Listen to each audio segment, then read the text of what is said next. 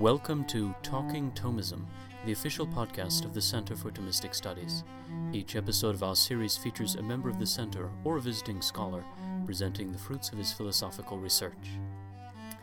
In this episode, we will hear Dr. Jennifer Frey, Assistant Professor of Philosophy at the University of South Carolina, giving a paper entitled Aquinas and Anscombe on Action.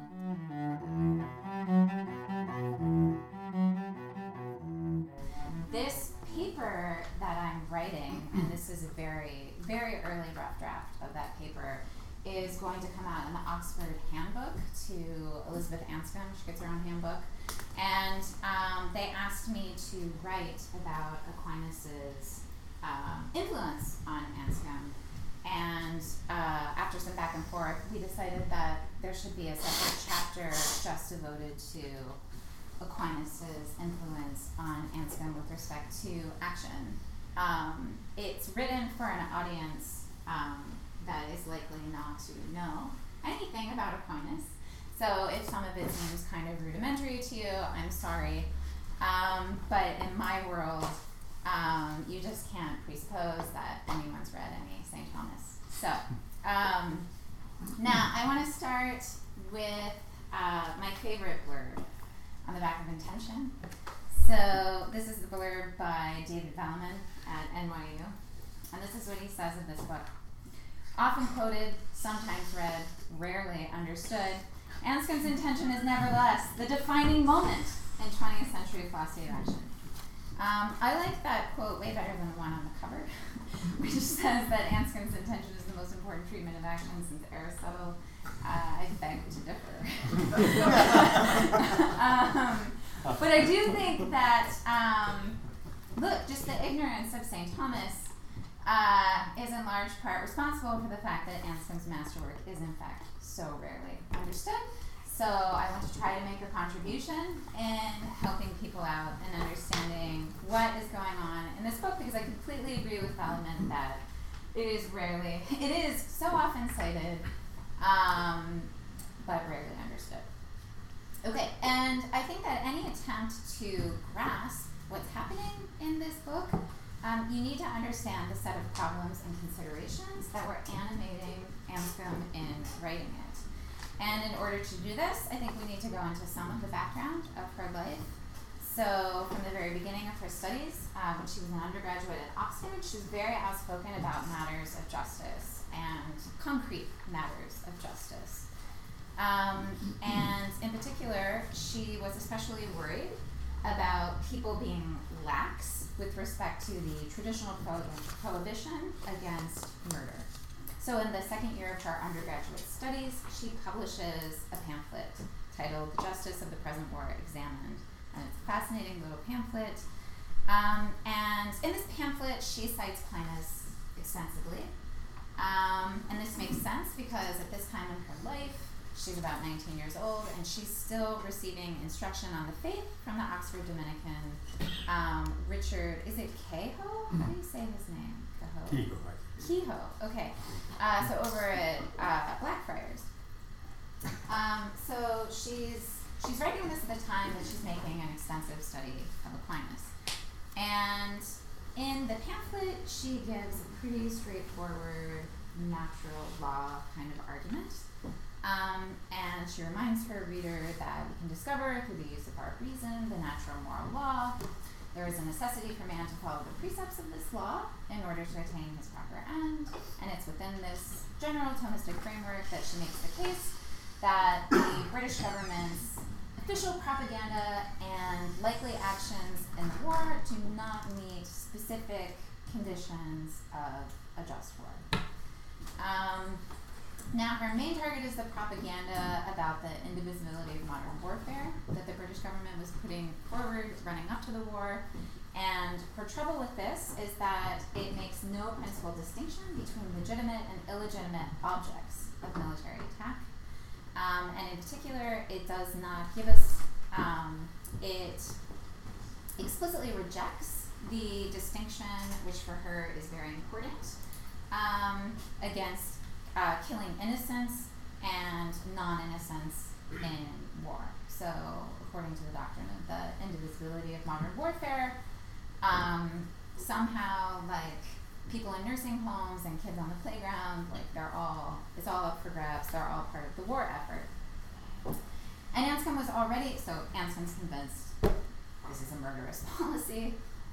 It should be opposed. But she also is convinced, even in 1939, she's convinced that we can make no progress on the question of who may never be intact in war without a, quote, doctrine of intention in human acts. And she thinks that in order to analyze the actions of a government in war, that we need a theory which could distinguish between motives for action, proper effects of an action, and the completed act itself. And she tries in the pamphlet to make some progress, but she's really not. She's presupposing that you already understand the Thomistic framework, and she's making moves within it. And so she talks about double effect. She says, look, you can't run cases of double effect to try to make this turn out to be okay. Now, why, at such an early age, and in the face of a grave evil such as Hitler's Germany marching across Europe, is Anscombe making such a fuss about killing German civilians? And she addresses this in the pamphlet. And here's what she says. It's about the seriousness of sin. So she says the following. We may not commit any sin, however small, for the sake of any good, however great. And if the choice lies between our total destruction and the commission of sin, then we must choose to be destroyed. And she reminds the reader that the unjust, deliberate killing of innocents is murder, and this is a great sin. So now, if we skip ahead 17 years from her second year as an undergraduate, she's now a tutor at Somerville College in Oxford. And Oxford University has made the brilliant decision to award Harry S. Truman an honorary degree. Anscombe is horrified that Oxford would give honors to a man who has twice ordered his subordinates to carry out acts of mass murder. And so she attempts to force a vote to formally oppose it.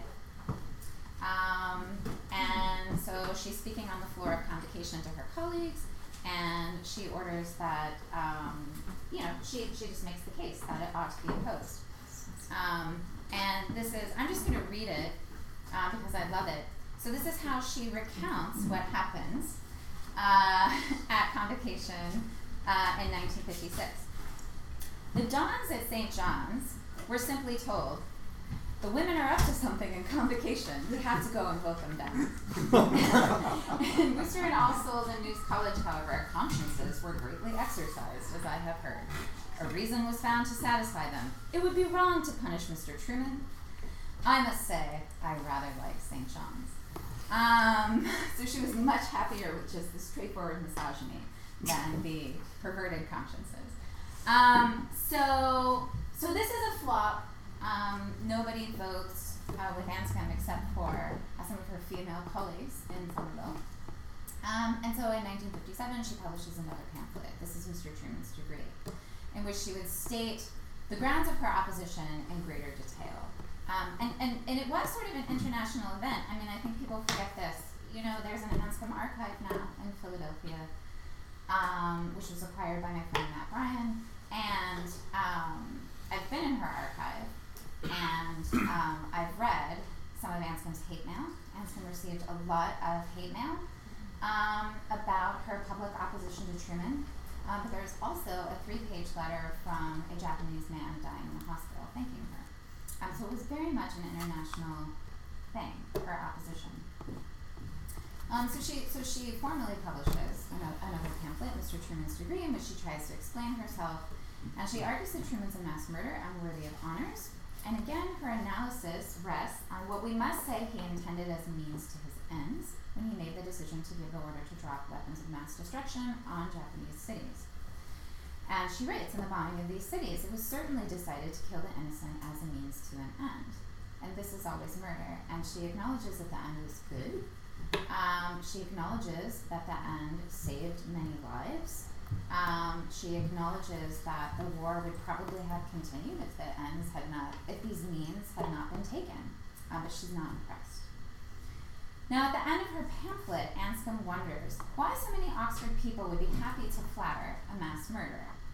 She thinks some light on the subject is shed when we consider that the prevailing moral philosophies put forward at Oxford since the turn of the century, all of them reject the idea that any action is intrinsically evil and therefore absolutely prohibited. Now, Anscombe's concern with these themes, the nature of intention, the importance of absolute prohibitions, she continues to write about this in a very famous essay that she publishes the following year. This is 1958 in the Journal of Philosophy, and of course this is Modern Moral Philosophy, which I'm just assuming that you've all read. So this essay begins with 3 theses. I'm not going to read them, they're on your handout. And I think that modern moral philosophy is a lot like intention in the sense that it's often quoted and I think rarely understood. So one thing that people really struggle to understand is the unity of these 3 theses, like how these are all, is this just a list of interesting things that Anscombe thinks, right? It's just it's a pile of claims, or is there a unity to these claims? I think that there is a unity to these claims, and that thinking about them through the lens of Aquinas is helpful. But let's start with the 3rd thesis. So this is the thesis about absolute prohibitions. Anscombe contends that all of the supposedly notable differences amongst contemporary English moral theorists are in fact superficial, since they are all united in one deep respect. Each has put out a philosophy according to which it is not possible to hold that it cannot be right to kill the innocents as a means to any end whatsoever, and that someone who thinks otherwise is in error. Now, Anscombe understands absolute prohibitions as Aquinas did. So they function as first principles. And they would correspond to the avoid evil side of the first principle of practical reason, do good and avoid evil. First principles, as I understand them, are the absolute starting points of reasoning. They structure its intelligible character. For Aquinas, there are action types that one must never even consider performing, regardless of one's circumstances, because the nature of the acts themselves, in their essence, is opposed to the end of practical reason itself, which is realizing a good human life. No deliberation that concludes in the intentional performance of such actions could be sound practical deliberation. Now, there are very few such acts, but our knowledge of them as evil and therefore to be avoided comes to us quite naturally through ordinary practical reflection, and it structures our sense of what sound practical deliberation looks like. Now, Anscombe thinks, of course, we need a theory. If we hold this view about absolute prohibitions, so we're talking about act types that are described in such a way that is clear that they're evil and to be avoided, we have to have a theory which can properly identify the relevant descriptions of an act in particular circumstances, so that we could ask ourselves whether it's that kind of act, namely the absolutely prohibited kind. And then she says, well, look, we're just lacking that.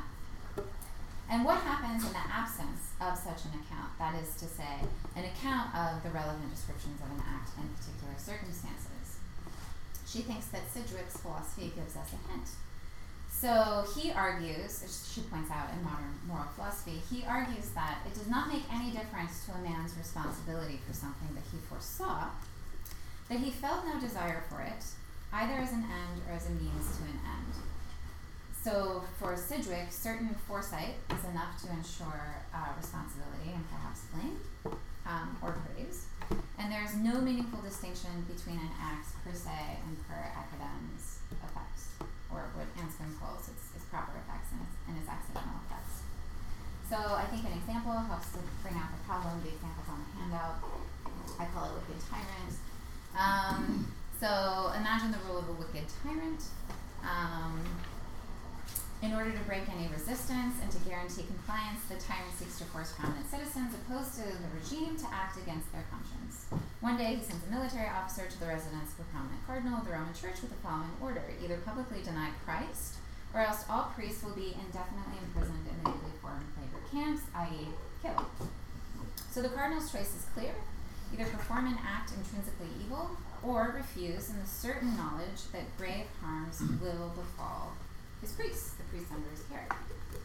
Let us suppose the cardinal is a good man and he refuses to do evil. Is he responsible for the bad consequences of his good choice? And if not, why not?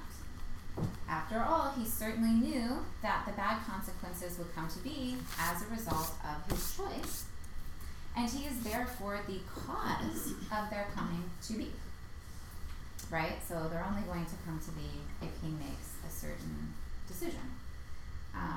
And they won't come to be if he makes a different decision. Now, Anscombe notes that by Sidgwick's doctrine, there's no difference in the cardinal's responsibility for what happens to his priests between the case where he pursues this harm for its own sake or as a means to some other purpose, or when it merely happens as a foreseen and unavoidable consequence of his refusal to commit evil. And if there really is no salient differences between these two cases, then it follows that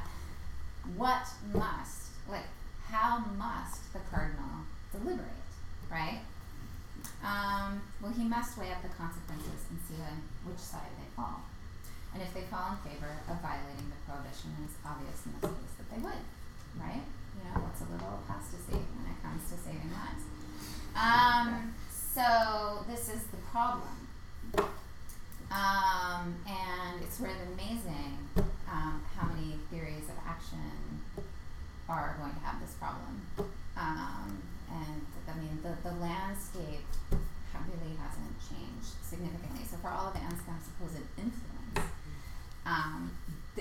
this fact remains.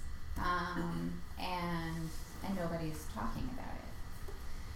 So Anscombe sees that we need a theory of what falls under the scope of a man's intentions and its proper effects and what falls outside of it. Because if we don't have such a theory, then the nature of practical deliberation changes too. So the way that we think about practical reason. So it's not just how we assign praise and blame, though that's important, but the nature of practical deliberation itself is up for grabs. And so what the case illustrates and what Anscombe is trying to argue in modern moral philosophy is that failures in action theory land us with a bad ethics. So for consequentialists, as Anscombe defines them, action is a kind of production, and we should produce more good states of affairs on the whole than bad ones. And this will be what morality demands of us. We will say that this is what morality demands. So a failure to think clearly about action leads us to exploit what Anscombe argues in Thesis 2 is a senseless use of moral put to nefarious purposes and destroys the concept of justice as a virtue, since no actions can be called unjust simply in virtue of their factual descriptions, like killing an innocent man. The example reveals that Anscombe's three theses are in fact deeply united, and the need for a proper account of human action, its essential structure and underlying principles, is the red thread running through them all. So Anscombe's one of her famous conclusions in modern moral philosophy, which everyone finds sort of interesting but also insane, is that we should stop doing ethics until we do the action theoretic first, right? That we need to do action theory before we do ethics. And it's sort of interesting if you look at what happened after the publication of Modern Moral Philosophy. So the exact opposite of what Anscombe said should happen, happened. So Anscombe said, please stop doing moral theory. It's really bad. And instead, people came up with virtue ethics. And then they cited Anscombe as like their inspiration. But she actually had claimed, no, we should stop doing moral theory we shouldn't try to explain the moral ought or morality in terms of virtue. That's not what I'm saying. I'm saying stop using this word. It's a senseless word. And stop doing ethics until you figure out the relationship between practical reason and human action. But nobody did that. So you had two things that flowered in the wake of these two incredibly influential pieces of writing, modern moral philosophy and intention. So on the one hand, you had people reading Intention who read it basically as a work of philosophy of mind. Very interesting, right? Anscombe was really onto this interesting mental state and intentions. And is nothing to do with ethics. Nothing. And then you had people after modern moral philosophy doing this thing called virtue ethics. Now the people doing virtue ethics weren't doing the important work in philosophy of action. So the people working on her philosophy of action and the people working on her ethics weren't talking to one another as if their work had any bearing, right, on the other. That's an interesting fact, and I think it's just another sign that there was sort of a failure to comprehend what she was trying to do at this stage in her career. So this claim that Anscombe makes in modern moral philosophy, we should stop doing ethics until we have a proper account of action. Here again, I think we see the influence of Aquinas. So if you think of the way that Thomas proceeds in the Summa, prior to his treatment of human acts, we find his treatise on the human, his account of the capacities of the human person and their proper acts and exercise.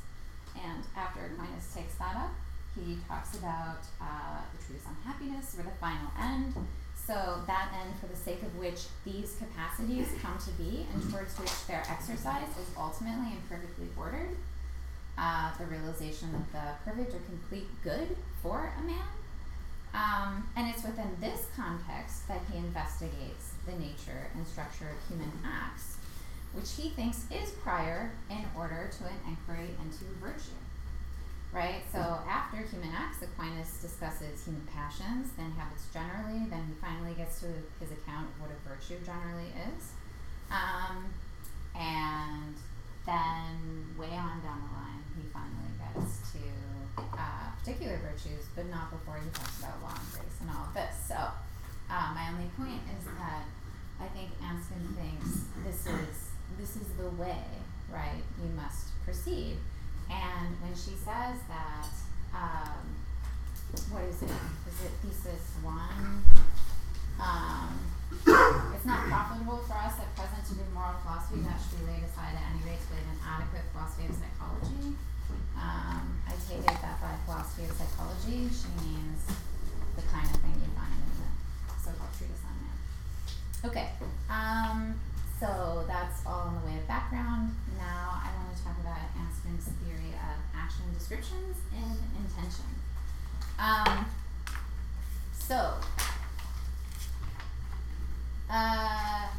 I want to try to understand Anscombe's theory in light of Aquinas, but I guess first I should notice the respects in which the way she proceeds is obviously different. So the first obvious difference is that Anscombe's topic and intention is much narrower than Aquinas' stated topic in the Treatise on Human Acts. So Aquinas begins the Treatise on Human Acts with the nature of the voluntary, right? So all acts of will have this voluntary character. What's that? Let's talk about that. By contrast, Anscombe begins her investigation far more narrowly. She is concerned with the concept intention and the underlying unity between the intentional character of actions, intentions in action, and intentions for the future. So she's like, is intention being used equivocally in these different contexts, or is there some kind of fundamental unity across these uses? And, she thinks there's a unity.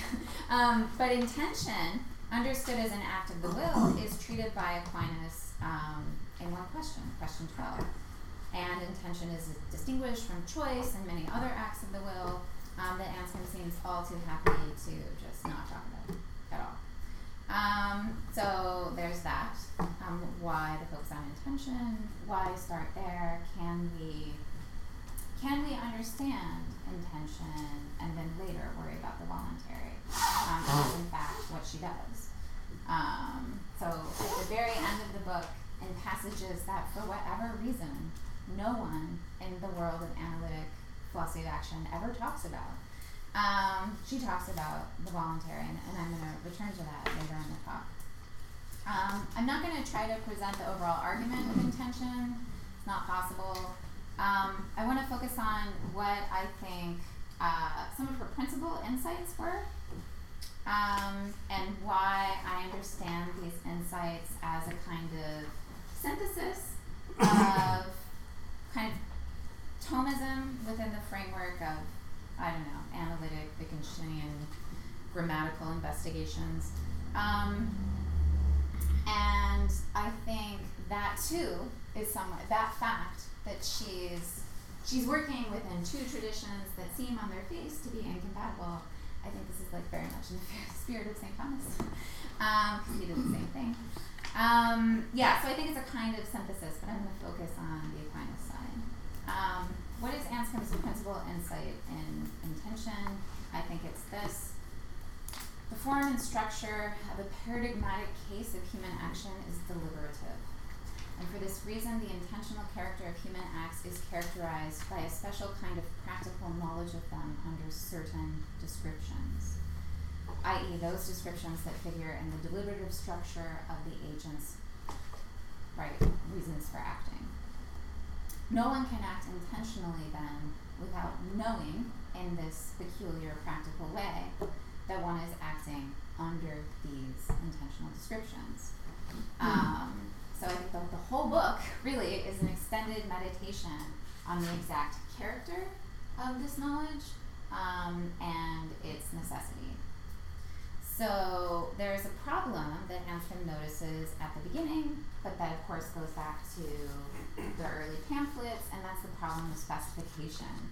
Okay, so for any intentional performance, no matter how basic, it's always the case that both intentional and unintentional descriptions of what I'm doing are going to be perfectly true, right? So Jones walks into a room and he flips a light switch.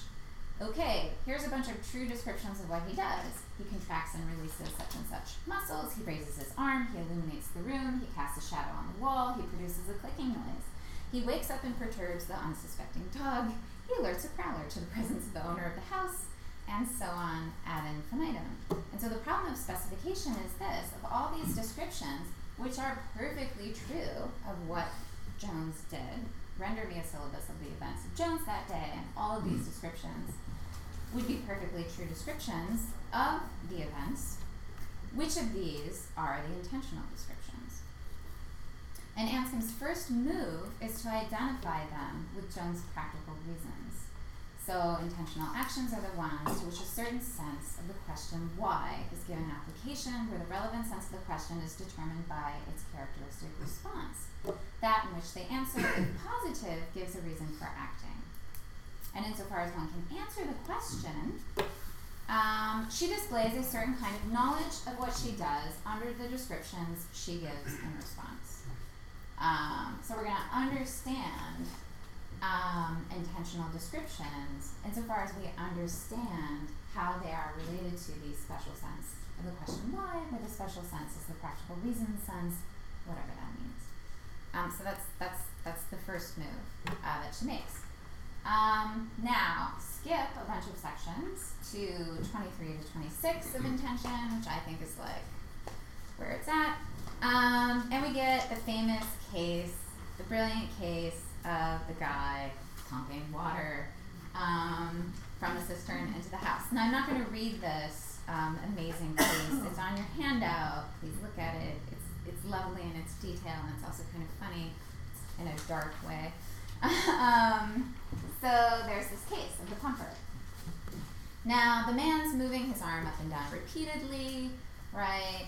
His muscles, with Latin names doctors know, are contracting and relaxing. The moving of his arm is casting a shadow on the rockery, where it creates a kind of optical illusion of a human face. The pump is making noises that are beating out a distinct rhythm. He's sweating, he's earning wages, he's making disturbances of the air. He's wearing down the soles of his shoes. What is this guy doing? She wonders. And she says, well, look, the most obvious candidates for the descriptions of what he's doing that are intentional are those that the agent can place in a certain kind of nexus in relation to the other descriptions. So we have this A to D order. So he's moving his arm up and down, call that A-ing. He's operating a pump connected to the cistern, call that B-ing. He's replenishing the house water supply, call that C-ing. He's poisoning the inhabitants of the house, call that D-ing. Now, D, poisoning the inhabitants of the house. D has a certain pride of place in the imagined series of responses to Anscombe's example. And she says, D, poisoning the inhabitants of the house, this is the intention with which the act and its other descriptions, A, B, and C, is performed. So she writes that D swallows up all the preceding intentions with which earlier members of the series were done. Okay, so I think there are a few things to notice about what's going on here.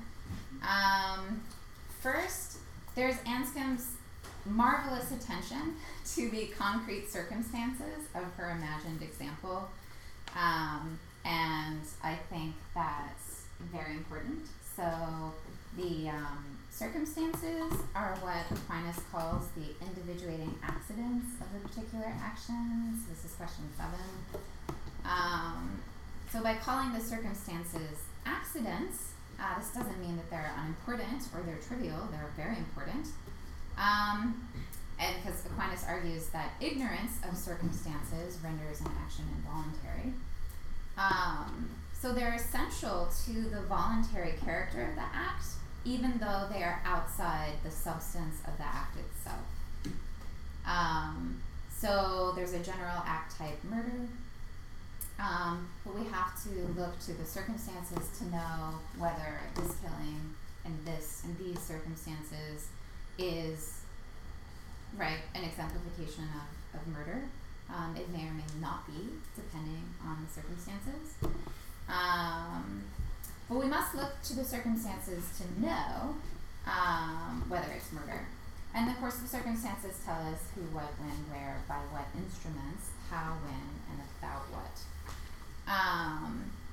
So just to, I realize this is all rudimentary for y'all, but you just have to bear with me.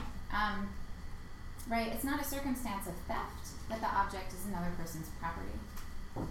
Say that it would be another person's property is sort of like the essence of theft. But look, the circumstances include what specifically is stolen, here and now, where, by whom, whether it is something great or inconsequential, the further intention with which the thing is stolen, etc. So the importance of circumstances is meant to respect the distinction, which actually, amazingly, often gets lost in contemporary action theory between act types and actions, right? But it's very important. So much attention is paid to the circumstances that minor tweaks to them change the nature of what we say is done intentionally. So in a second iteration of this case, Anscombe imagines a second gardener. Let's call him the indifferent gardener. Nobody talks about the indifferent gardener. The indifferent gardener is like a really interesting guy. So, look, he answers the why question rather differently. Why did you replenish the house water supply with poisoned water? His reply is not to polish them off, but I didn't care about that. I wanted my pay and just did my usual job. What difference does that make? Anscombe thinks it makes a lot of difference. So in that case, although he knows concerning an intentional act of his, for it, namely replenishing the house water supply, is intentional, okay, he's still doing that. It is also an act of replenishing the house water supply with poisoned water. But it would be incorrect, Anscombe says, to say that his act of replenishing the house supply with poisoned water was intentional. Now this gets people, people get exercised from this. Not people in my world, but people in other worlds. I think it's important. I think Anscombe's right. No, I'm not going to defend that. But I think she's right. I'm just going to try to explain why she says what she says. So, unlike the original case, the second gardener is sincerely and utterly indifferent to what happens to those Nazis in the house. He could not care less whether they live or die. He's just doing his normal job, in spite of the fact that someone else has poisoned the water he uses. Although he has no interest in it, the different gardener knows that someone else has poisoned the water, so he's not ignorant of this circumstance. He knows. And so he knows that doing his usual job to earn his pay will involve pumping poisoned water into the house. And yet, Anscombe says, the gardener does not intentionally replenish the house supply with poisoned water. The fact that the man knows that the water is poisoned doesn't make his act an intentional poisoning. Why not? I'm not going to answer this question right now. I'm going to answer it in a little bit. But I just think her example is constructed so as to highlight the difference between two sets of, perfectly true descriptions of what happens, and how much the particular circumstances affects this. Also here, Anscombe discusses a break. So, this guy who's pumping water, he's trying to poison some Nazis, but he's not poisoning the Nazis, for its own sake, right? He has designs. He's trying to bring about the kingdom of heaven on earth and things like this. But Anscombe says there's a break between the intentional description of what he does of poisoning and the further intentions for the sake of which he does it. So we can ask the why question of D, and we will get a response of the because or the in order to form, a rationalizing form, to save the Jews, put in the good men, bring about the kingdom of heaven on earth. Now, while we can say in these particular circumstances that pumping the water is a poisoning, so Anscombe wants to say that, right? And that's important, because suppose he was pumping the water and he gets struck by lightning, right? And so, the Nazis don't get poisoned. He was still engaged in an act of poisoning, right? He didn't complete it. It wasn't successful, but he was still poisoning. So this is very important to her. She does not think we can say, in these same circumstances, that A-ing is eating. So, in pumping the water, he's bringing about the kingdom of heaven on earth. She doesn't think we can say that. There's a break. Now, it's interesting to me that, again, nobody really talks about this. It seems very important. Why is there a break? Okay, why does the order stop at D? Now, this is mystifying to people, and many people have suggested in an offhand way it's simply a matter of temporal gap, but I think that's a non-starter, and I think looking to Aquinas can help. I think this is a point about the individuating role of circumstances, but it's also a point about the specifying role of the object of a human action. So, for Anscombe generally, intentionality, and this is very clear from her other papers, intentionality is always a directedness upon an object. And the case of the intentionality of action, of course, will be no different. And Aquinas thinks that acts are specified by their intentions, but intentions have objects, the things that the agent is acting upon. Now, in this case, the actions, right, the pumping of the water and the moving of the arm up and down and the pumping the water, etc., the actions are directed upon the inhabitants of the house. The action will have been successfully carried off so long as they are dead. But the poisoning can be successful, and yet the kingdom of earth not be brought about, or the Jews saved, and neither of those is likely to be completed by this act of poisoning. So unless the case of giving D, unlike the case of giving D to the why question, if we gave any of these responses to it, then we could not use B, C, and A in answer to a how question, right?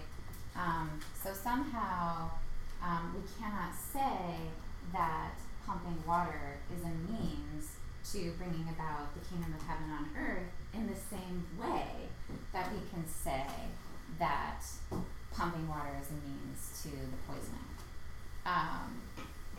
So there's a break in the chain. And I think this is a point about the specifying role of the object being acted upon. And here again, I think she's drawing on Aquinas. And I also think there are important ethical consequences to this. Okay, so in acting, you have to, in order to be acting intentionally, in order to be intentionally poisoning the Nazis in the house in your present activities, you need to know that you're presently moving your arm up and down is the means by which you are poisoning the Nazis. And if you don't know this, right, if you only, so it's not just that you have to know it, you have to know it in a certain way. You can't discover it, right? So it can't be that like someone informs you. You're pumping the water. Did you know that you're poisoning the Nazis? Oh, am I? Oh, okay. No.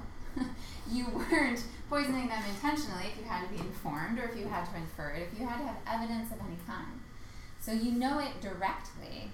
How is this possible? This is like the thing that mystifies everyone reading intention. How can you know without evidence? How can we speak of knowledge without evidence? It's impossible.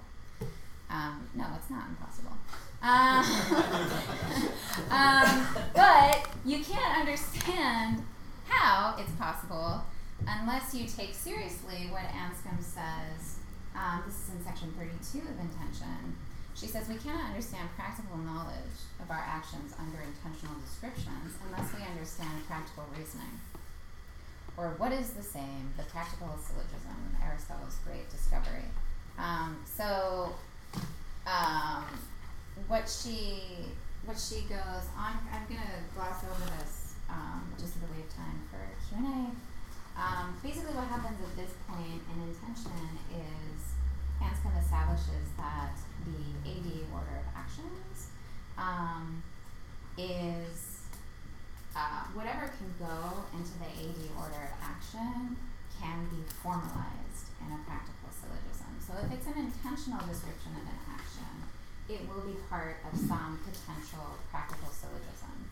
And that's just to show that the AD order of action, yeah, it's a teleological order, but it's a practical teleological order. So that is to say the end that structures it is an end that you know, and you know it without evidence. How? Because you decided, right, that that's what you were going to do. You didn't discover that that's what you're doing or infer that that's what you're doing. That's what you decided to do in your deliberation, and now you're doing it. So the way that you know your end in acting is through self-determined acts of, self-conscious, self-determined acts of practical reason and will. So so the relationship between practical knowledge and practical reasoning is this. What you know, the descriptions of your action that you know, which we're calling the intentional descriptions, if you know them by having decided, right, that you're going to pursue this end by these particular means in these particular circumstances. If you are self-conscious of this order of things, an order of things which is not there naturally independent of you, but that you in fact are as it were making real in the world through your action, if you know that by virtue of having decided upon it, then you have practical knowledge of what you're doing, and you don't have practical knowledge of what you're doing outside of it, okay? So the AD order of action can always be formalized in a syllogism. Anscombe is not saying that the syllogism is a mental process. she absolutely, her Phrygian convictions would absolutely be militantly opposed to that, but of course she doesn't think you syllogize before you act. A lot of your action is habitual and you never think about it. But we could syllogize your action if we really wanted to, say if we were writing a book about intention. So the syllogism is just a heuristic. It's just to show that the teleological structure of a human action is deliberative in its character. Now, I just want to say something really fast about the nature of the syllogism, in particular the nature of what can go in a first premise. So Anscombe thinks two things about what sorts of descriptions can figure into a first premise, and these are formal characteristics. So she thinks, look, whatever can be brought into the first premise of deliberation is an object of intention. So it's not an idle wish or a hope or a prick of desire, but it's something the agent is trying to get. This implies, I think, that there's a certain amount of know-how. So, like, I can't intend to, fly to Mars tomorrow. I can't intend to beat LeBron in, like, a slam dunk contest. Maybe I could wish for these things. They seem great in various ways, but I can't intend it. So it's not suitable to come under a first premise. With respect to, Anscombe also says, with respect to what can fall under the first premise, that it typically goes beyond reference to something as merely pleasant or habitually pursued. So, why does she say that? Because the why question typically applies to it as well. So, why are you poisoning the Nazis? Right? It's usually not. Usually the answer refers to something else you're up to, right? So practical syllogisms often depend on other practical syllogisms for their full intelligibility. And this is where, in this bit of the book, Anscombe is talking about the role of the good in practical reasoning. And so she says, what can come under that first premise can be formally characterized, as useful, suitable, or pleasant. Obviously, this will be very familiar to people in this room. This is coming from Aquinas about the formal ratio of appetite. But I take it that what Anscombe is doing here is trying to get at what Aquinas would call the formal ratio, or what she would call the intentionality of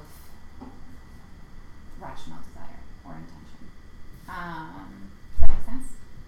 Okay. She also thinks that the syllogism specifies a certain kind of practical necessity, namely the necessity of doing something in order to attain one's good. Okay. So I think this is all really Thomist.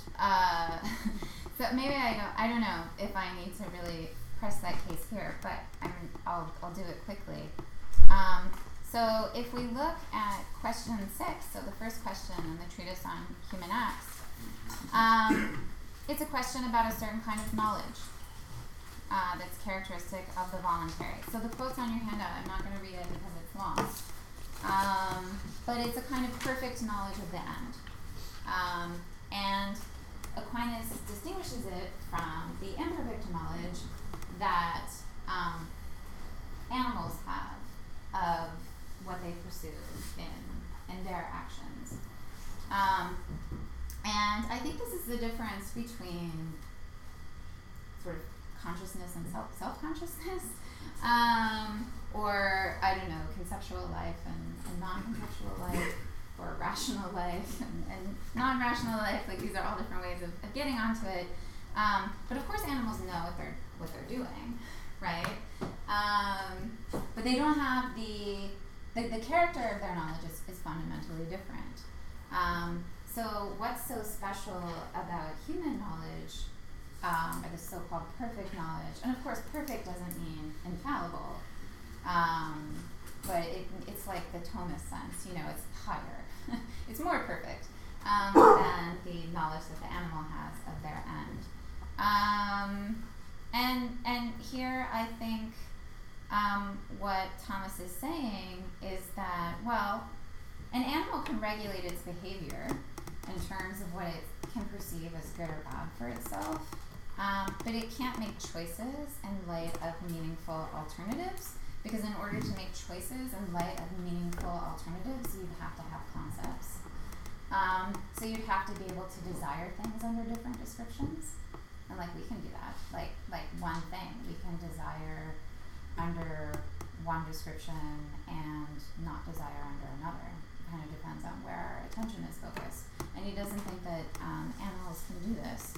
And for that reason, an animal cannot transcend its instincts, right? Because in order to transcend mere instinct, we have instincts too, but we can transcend them. But in order to transcend it, you'd have to have intellect, reasoning, and will, which would allow you to desire goods under different descriptions and also levels of descriptions, right? So it's not just that we have different descriptions, but we have different levels of descriptions. So there are higher order descriptions also that govern choice and deliberation. And this affects how we are drawn to things. So Aquinas thinks that the basic character of willing, so its intelligible ratio, is that you see things under the universal good.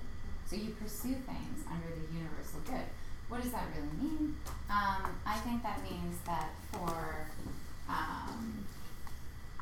take the case of poisoning the Nazis, so that's an intention that this guy has. He doesn't just have that, right? He has reasons.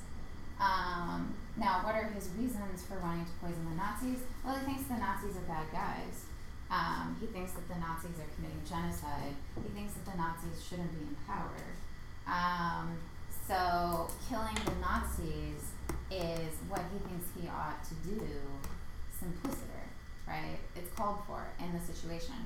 In order to make a judgment like that, Aquinas thinks you have to have some conception of the universal good. You have to have some idea of how you ought to be going on in life, some general idea of the way to go. And rational desire is the ability to see particulars in light of that very general thing. And animals just can't do that. So they don't have that perfect knowledge of their end. But we do, and that in fact is what's characteristic. That kind of knowledge of our ends is what's characteristic of the voluntary. Human action is voluntary because it proceeds from this perfect knowledge of the end. So that is, I think Aquinas says, what is that? I know the end qua end, right? I know the end as an end. And that means that, again, I see my ends in light of my other ends and my, final end. Okay. So, I think that Aquinas would be perfectly happy to agree with Anscombe that one displays, that one possesses this perfect knowledge insofar as they can answer a certain sense of the question, why, right? Now, Aquinas is arriving at this idea of knowledge in a more direct way. Anscombe is trying to get at it through a kind of Wittgensteinian grammatical analysis, as she is wont to do. But look, they're arriving, right? They're arriving upon the same view in different ways. I think it's the same view. Okay. I want to go back to the indifferent gardener. Okay, and then I'll stop talking. But I want to go back to the indifferent gardener. Remember that in that case, Anscombe claimed that an intentional description of his act, replenishing the house water supply, is a means of doing his job to get his pay, But the description, replenishing the house supply with poisoned water, isn't. So he's not doing that intentionally. Even though he knows the water supply has been poisoned by someone else, it doesn't bear on his end. It's outside of his deliberative order. Okay? It's not going to get thrown up into a syllogism. So, by her account, it's not an intentional description. This does not mean that we can ignore the fact that he used poisoned water knowingly. So Anscombe says, look, well, he's not excused for murder, right? Anscombe thinks, and she has other articles on this, that you can murder,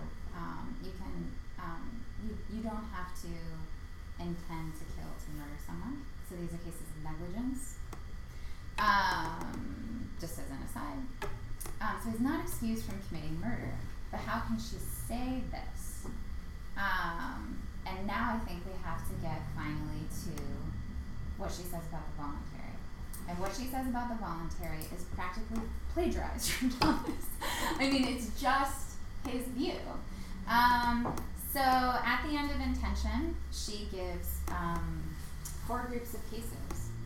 And these are merely voluntary and not intentional. And what she wants to say of the indifferent gardener is that the description, replenishing the house supply with poisoned water, is a voluntary act description, but not an intentional one. So these are the cases. I'll go through them really fast. The first group of cases is idle or thoughtless actions. Things done for no particular reason. Okay? She thinks you do stuff for no particular reason, but you know that you're doing it. And you can answer the why question. It's just your answer is there's no particular reason I'm doing this. And she thinks you have practical knowledge in that case, but it's not, you don't have the kind of knowledge of your act in the syllogism sense, because there is no syllogism, but you still have practical knowledge of what you're doing. The second group of cases are those in which what one does is the antecedently known concomitant result of one's intentional action, so that one could have prevented it if one would have given up the action. But it's not intentional, one rejects the why question in its connection. So that just is a formal description of what's going on with the indifferent gardener. We can say that his act of replenishing the house supply with poisoned water is the antecedently known concomitant result of his intentional action, right? Doing his normal job. He knows that. Now, Anscombe thinks it's obvious that he could have and should have prevented this concomitant result, and the fault lies in his practical deliberation. It could have and should have occurred to him that he has no authority to kill the inhabitants of the house, no matter how morally cretinous or dangerous they are. And so he should have refrained that day from doing his normal job, or switched out the water, or something. It is a case of negligence. He fails to do what he could have and should have done. So although poisoning the inhabitants of the house is accidental to his intentions, that does not mean he isn't responsible for them, or that his action isn't blameworthy. And she thinks it's a mistake. It's a mistake to say that he does it intentionally. And so now I have to disagree strongly with my friend Matt O'Brien. Now, contrast, and here's why I think it matters. Contrast the indifferent gardener case with our wicked tyrant case. So think about our poor cardinal. It's not the case that he could have prevented the foreseen concomitant results of his action, which is the certain death of his priests. And again, it comes back to his deliberation. The cardinal knows that he cannot commit apostasy, no matter how much good might come from it. So it cannot be that he is responsible for bringing about the deaths of his priests. So I think these two cases underscore the importance, again, of the connection between deliberation and action as understood by both Anscombe and Aquinas. And Anscombe thinks there is a difference when you intentionally pursue something as a means to your end and when you don't, right? And that's not to say that cases of negligence, where, it's an omission, that's not to say that that's not deliberative in some sense. It is, but it's just a failure of deliberation, right? And that's a real failure. The third kinds of voluntary acts are those which are not one's doing at all, but which happen to one's delight, so that one consents and does not protest or takes steps against it. So this is a lovely case. Anscombe imagines a person who gets pushed down a hill and rolls into a party of people. The action is involuntary, like somebody pushed you. But Anscombe argues that it becomes voluntary in virtue of the fact that it pleases the agent once it's begun, because he enjoys it while it happens and he does nothing to stop his progress. If the agent does nothing to stop himself, right, then she says, well, he must consent to it. And in that case, an interior act makes an external act go from being involuntary to being voluntary. So sometimes she thinks it's a criterion of thought. Sometimes. It's not the normal case, but sometimes. And finally, Anscombe says that the voluntary extends to what is neither willed nor done. For instance, there can be voluntary omissions, such as when one fails to do what one ought, such as a student who oversleeps and misses a class, right? Of course, the student did not decide to oversleep. So it wasn't faulty deliberation, it was just a failure to deliberate at all. Now, this account of the voluntary is almost identical to what we find in Aquinas, who argues as follows, and this is on your handout. We call something voluntary both because it falls within an act of the will and because it falls within the power of the will.